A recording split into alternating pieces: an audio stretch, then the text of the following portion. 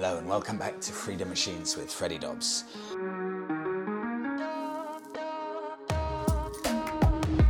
This week's podcast episode is proudly sponsored by Excel Moto. That's the one-stop motorcycle shop for all things biking related. Whether you need tools to work on your bike, bits to repair on your bike, and also biking gear and everything in between, including camping gear. So if you're looking for anything biking related, go and check them out. That's excelmoto.com. I will leave the details in the written description. All right. It's been a busy week in the best possible way for me. I just got back about a day and a half ago from, in total, and bear in mind I had about 2 or 3 days gap when I got to Cornwall, 1,400 miles on the bike in the space of, I left on Wednesday and I got back on Monday, so 5 days.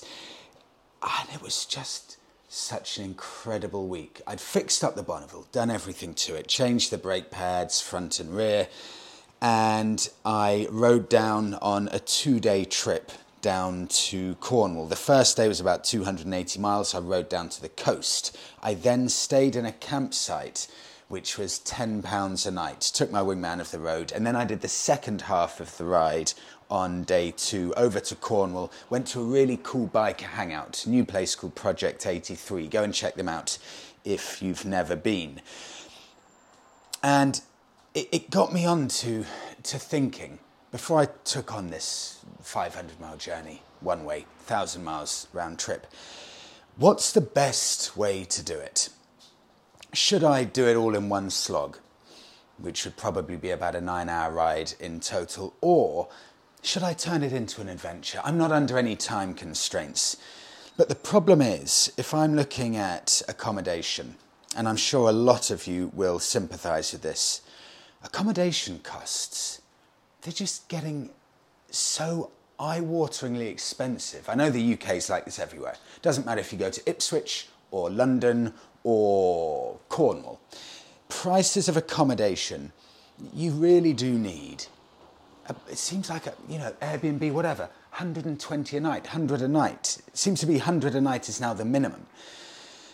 And that changes things, and I won't go into too much detail because it will be on this week's YouTube video. I did a 2-part road trip special, but it changes in your mind how often you can go on a road trip, a multi-day road trip biking, because you start thinking, bugger, this is going to cost a lot of money if I'm staying for 2 nights in a hotel.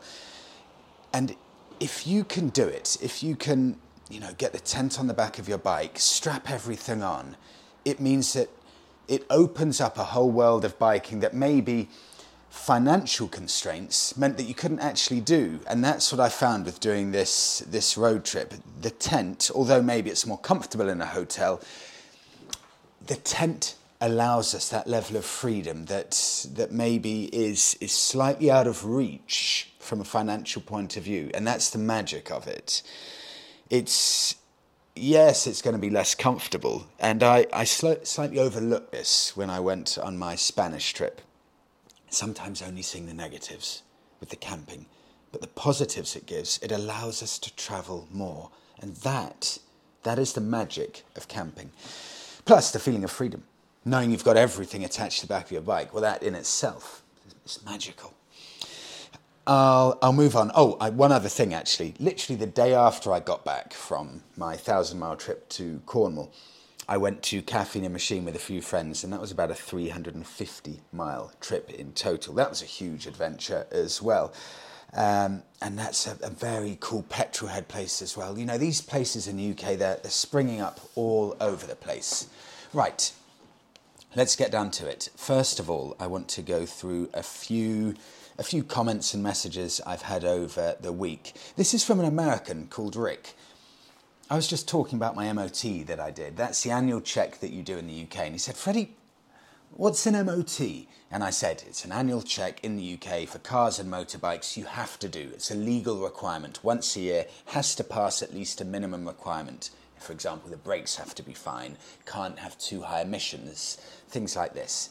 And Rick carries on. He said, we don't have to get our bikes inspected in New Jersey any longer since 2010. It's up to the riders to keep them in good running order. it's fascinating the way it goes. It's not necessarily that it's going backwards in parts of the US, but it's just a fascinating observation that they felt that it's you can trust bike riders. I guess they don't have this for car drivers, but for bike riders, and since 2010, they no longer deem it necessary to have the annual check for motorbikes. It's fascinating. Really, really interesting. I'd love to know the reasoning. Clearly, they've looked at the analytics, they've looked at the data, and deemed that it's not necessary to have bikes checked once a year. I know that bikers in general, and I know it's a generalisation, they do look after their bikes noticeably better than the majority of car drivers. I think by our nature, bikers are passionate about biking, so it's our pride and joy, usually, the motorbike. So I understand it from that point of view. It's fascinating hearing, though, that for the past 12 years there have been no annual checks in New Jersey. Have a listen to this. This is from a guy who rode over from Ibiza over to the UK on a 20-year-old Triumph Bonneville T100. And I like this because I was chatting away to him, and he said that initially he was a bit unsure if a 20-year-old Triumph Bonneville T100, would be able to do such an adventure like this. Is it just going to be breaking down all the time? Is a 20-year-old motorcycle still relevant for long-distance touring? And I can say, because I know he made it without even the slightest hiccup. And I love hearing stuff like this because, especially with everything going on in the world now, fear of financial crises, things like that, it shows that, yes, we progress with engines and reliability, but you don't have to go out there and get the absolute latest model to get enough reliability and enough everyday usability to go on these huge tours. You don't need a huge budget. You can get a 20-year-old bike, probably looking at a carbed bike. You get a 20-year-old bike for, £1,000 plus. Something like that, I'm sure, and I'll have a look if I've got time before the end of the podcast. I'm sure you can go out and get a bike between £1,000 and £1,800 that's going to be genuinely good enough to head off and do some multi-thousand-mile tours of Europe, Australia, US, wherever you may be. And they can be reliable enough. Any bike from the year 2000, for example, it's going to be reliable enough. If you're pushing back to the 70s and 80s, yes, maybe reliability will be an issue. But, 2000 onwards, I'd say all bikes are built to a fairly superb standard from then on. Inspiring. I love that. Frankie, thank you. I'm moving on. Right, let's have a look. Oh, I like this. Just kind of a throwback. Freddie, these types of bikes, referring to Yawas, their Czech bike. These types of bikes I started on. Old Yawas, MZ, Simpsons and IZH. I'm guessing this must be a Russian rider. Back in the good old days, no license, no insurance, no gear, only helmet and tons of smiles. It's funny, but I think I had more joy riding those bikes than the modern bikes today. And this actually leads on quite nicely from Frankie, who rode over to London, because you can get the latest and greatest, and new bikes are much better than old bikes, but sometimes that simplicity, not just in terms of no technology, no rider aids, but also the lower powered, lighter vehicles, there's a magic to those, to the simplicity of it, to knowing that you can push it to the limit and you're not going to be bankrupt if something blows up, and you're not worried about different electronics stopping working and messing up. It's just a bike that you have to save for a few weeks for. It's not going to cost more than £1,000 or so, and you don't really have any worries in the world with something like that, with a bike like that. It's very special owning those kinds of vehicles, and it's a very, very different ownership experience owning a £1,000-ish plus bike as it is to owning, a real statement bike, maybe a £12,000 plus bike, something like that. And I hear a lot of people talking about that, and it does lead on to what quite a few people have been sending me in and telling me. I had a few older riders contacting me, saying that they've gone the whole full circle, 360. They start off on 100cc bikes, and as we all do, you graduate, you progress through the process up to 1,000cc plus bikes. Maybe you go for the BMW GS Route 1250, or you go for the big Harley 1800, stuff like that. But then a lot of people after that, they find themselves going backwards to the smaller, simpler bikes. The Royal Enfield Interceptor is a good example of that. And this leads nicely into that. There's definitely not with everyone, but it's a significant shift from what I'm seeing. There is a shift from people going full circle and back to the simpler, slower, lower powered vehicles. Moving on to the last one here. This is an interesting one.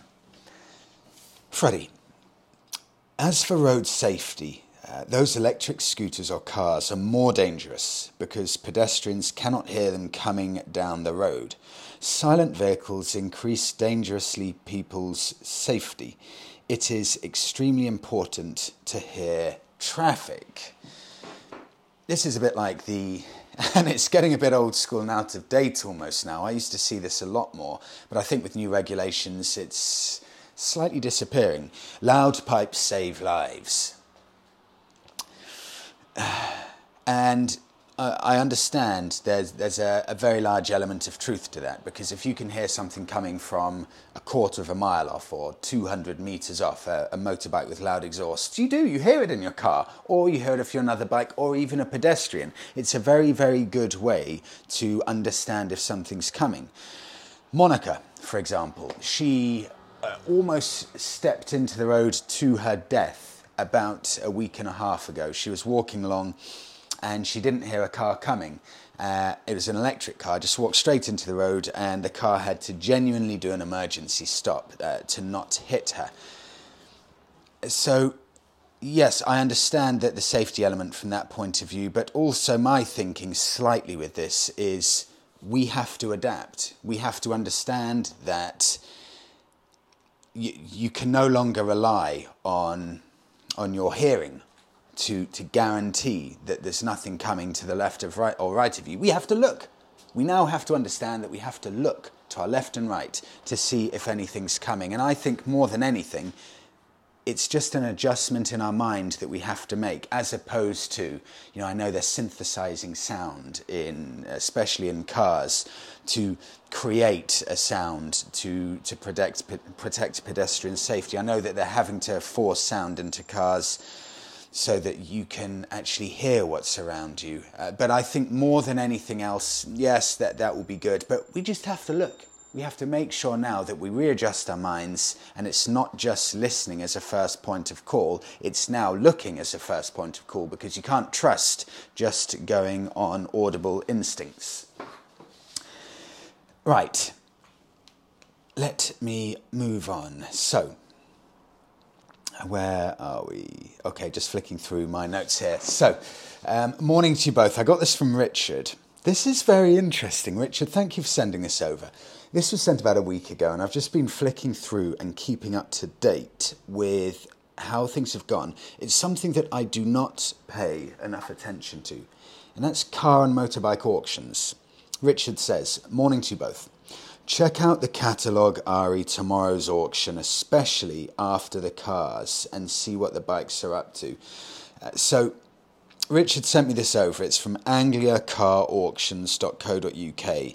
Now, it's actually for cars and motorbikes. This, I think it was on the 20th and 21st of August, so around about 10 days ago or so.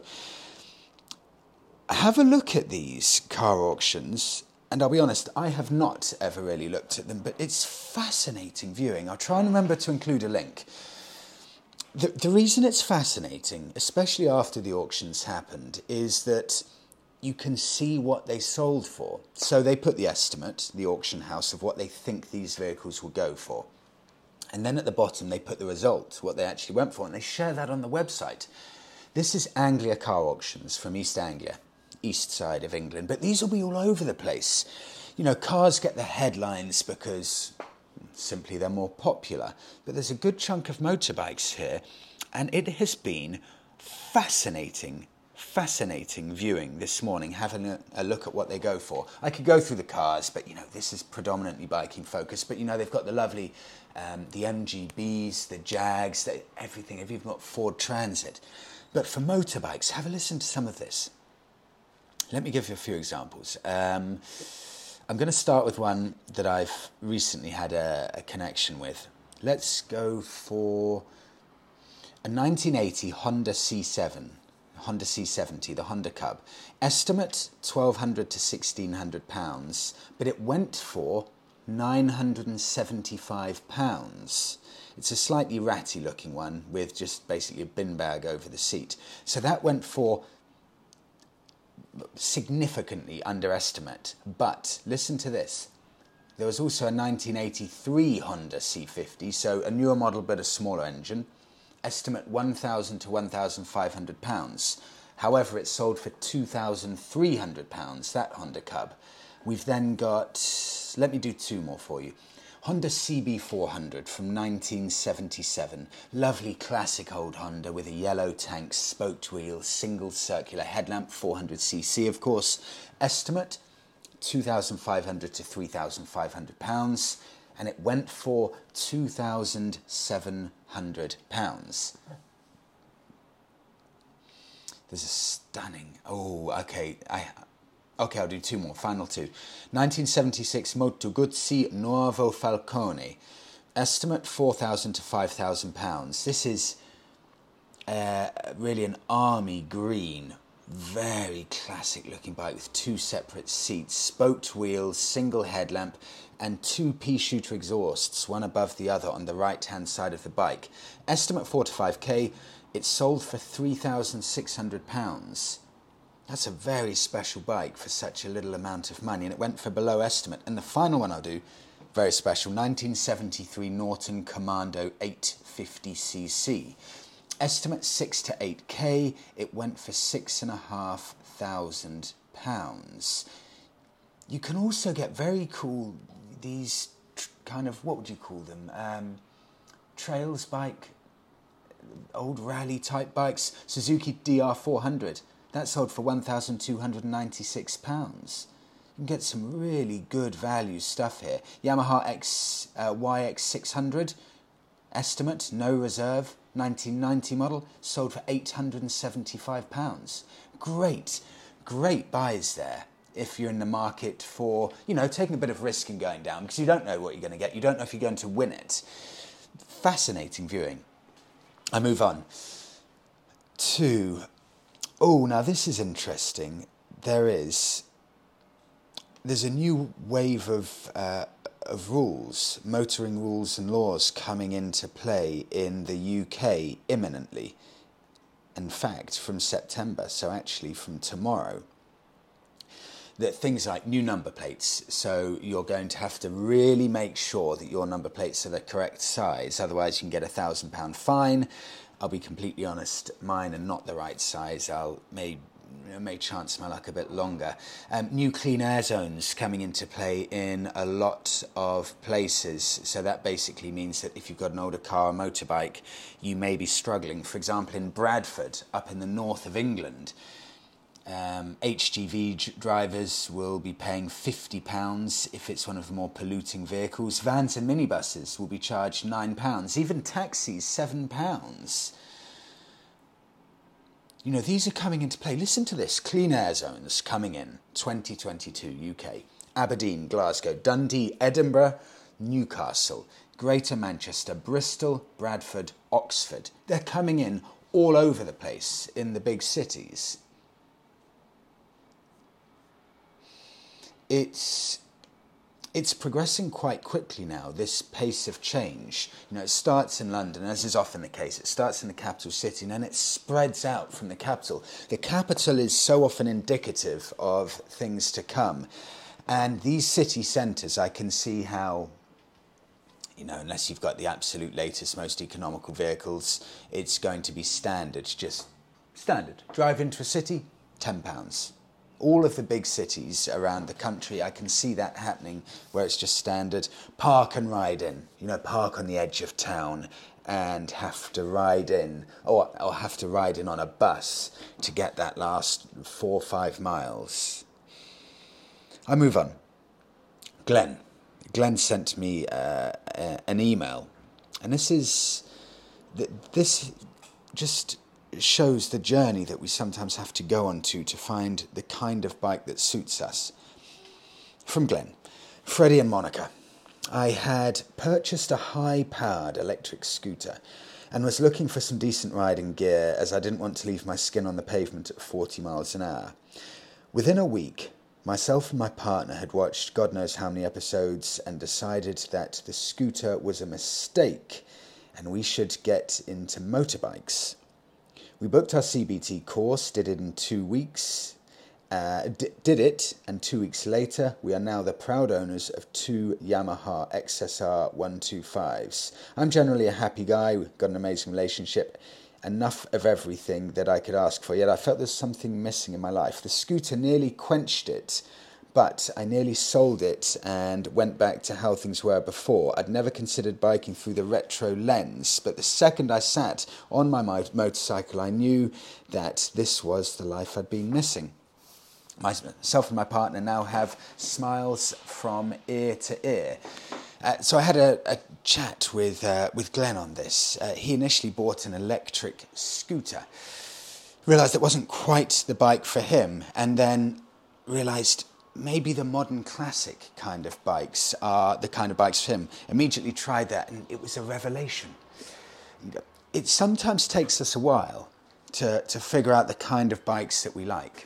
I went for a ride to Cafe in a Machine, and I met a great guy called Danny. He's got the most stunning Harley Davidson Softail, absolute dream machine, and repainted in a kind of gunmetal grey type colour. Really, really out of this world stunning. And I was chatting to him, and he was saying that he initially bought a Triumph Speedmaster, and he owned it for 3 weeks before realising that he was just crashing over every single, just even the most remote imperfection in the road, he'd be crashing over. And it was completely unpleasant. He had it for 3 weeks and had to sell it because it was so unpleasant. And he bought this Harley Davidson Softail Slim. And I was talking to Danny and I said, I had that bobber for a day in Tenerife and I didn't feel any issues at all with it. For me, it was perfect. But this is the difference. Where, when you're a bigger guy, maybe a 90 kilo plus guy, that's something I never took into account, or I never knew existed. The element of bigger riders, they do sometimes have to buy the bigger bikes because things like suspension, it can go from being very nice suspension for someone like me, 80 kilos, even a bit less, to someone 90 kilos and a bit more. That decent suspension that I found suddenly turns into back-breaking, jarring suspension. And I was chatting away and I was saying to Danny that, it probably took me 5 years to figure out the kind of bikes that I like, the kind of biker that I wanted to be. And I went through such a journey, Honda CB 500F, a commuter bike. Got rid of that after 2 weeks, realised it's not remotely me. Thought I wanted sports bikes, couldn't afford one, so I bought the next best thing in my mind. It's funny sports tourer, the Suzuki RF600, and then I realised that's not me. And I bought a Triumph Speed Triple. Had that for 4 years. And that was the first bike I thought, I'm getting there.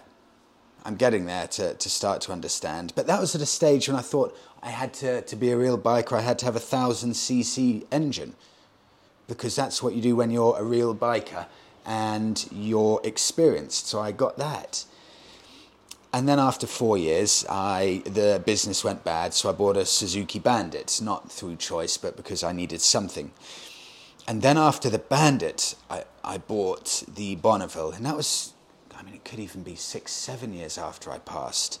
And the Bonneville is the first bike I've ever owned where I thought, yes, finally, this is it. I remember heading up north to get it, jumping on it the first time, and just the first second I jumped on it, I thought, that's it. That's me. That is me. It's the first bike I've had, and I thought, this is me. This is the kind of biker I am. I finally figured it out, and it's a revelation. And I was talking to Danny about that, and he's still not even sure if he's a cruiser kind of guy. He's now thinking maybe an adventure bike kind of guy, or a bit of both. Maybe have an adventure bike and a cruiser, but it takes a while, and a lot of the time it can be expensive, but the only way we can figure out the kind of rider we are is by buying different bikes. It's a bit painful, it's a bit expensive, but a lot of people don't get it right first time. I certainly don't. And it's not about getting it right or wrong. It's about enjoying the experience of figuring out what kind of rider you are. I move on. Here we go. Okay. Oh, this is just a little retort, a little reply to my electric vehicle segment last week. This is from Chris. Have a listen to this. Hi Freddie, just listened to the episode and heard the response. I completely agree that manufacturers should be looking to make the electric Bonneville or the electric Sportster. This is from last week. I said, come on, Harley Davidson, Triumph. I'm generalising here, but we don't necessarily want a hyper sports bike level performance in an electric bike. We just want the bikes that we have now, but to be electric. You know, that's it. You don't need to reinvent the wheel too much. I carry on from Chris. Do you think they might be avoiding doing so, i.e. building an electric Bonneville or an electric Sportster? Do you think they might be avoiding doing so, as this would create a one-to-one comparison between their internal combustion engine vehicles and the electric vehicle models, which would highlight the EV's shortcomings even further?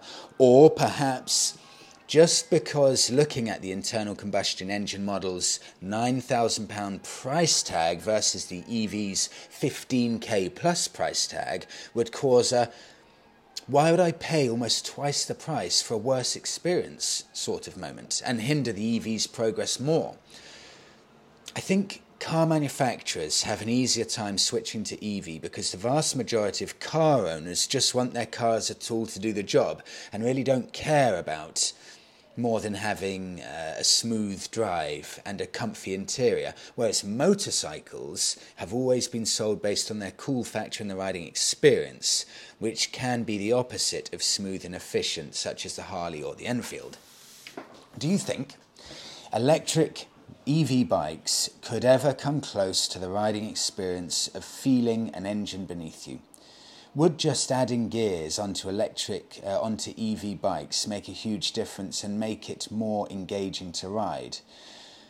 Quite a lengthy email, but EV bikes just stir something up in bikers' hearts.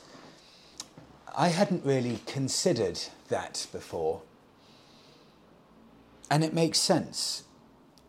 If you look at the manufacturers, why aren't they coming out? You know, if we look at cars, let's look at cars. Initially, what most of them do, if we discount the Nissan Leaf, or what a lot of them do, look at the VW Golf, for example. Look at the Mini. I could go on and on. What most of them do is they take one of their good sellers and they electrify it. They rip out the internal combustion engine and they put in an electric motor. They use one of their current models and they turn it into an electric vehicle.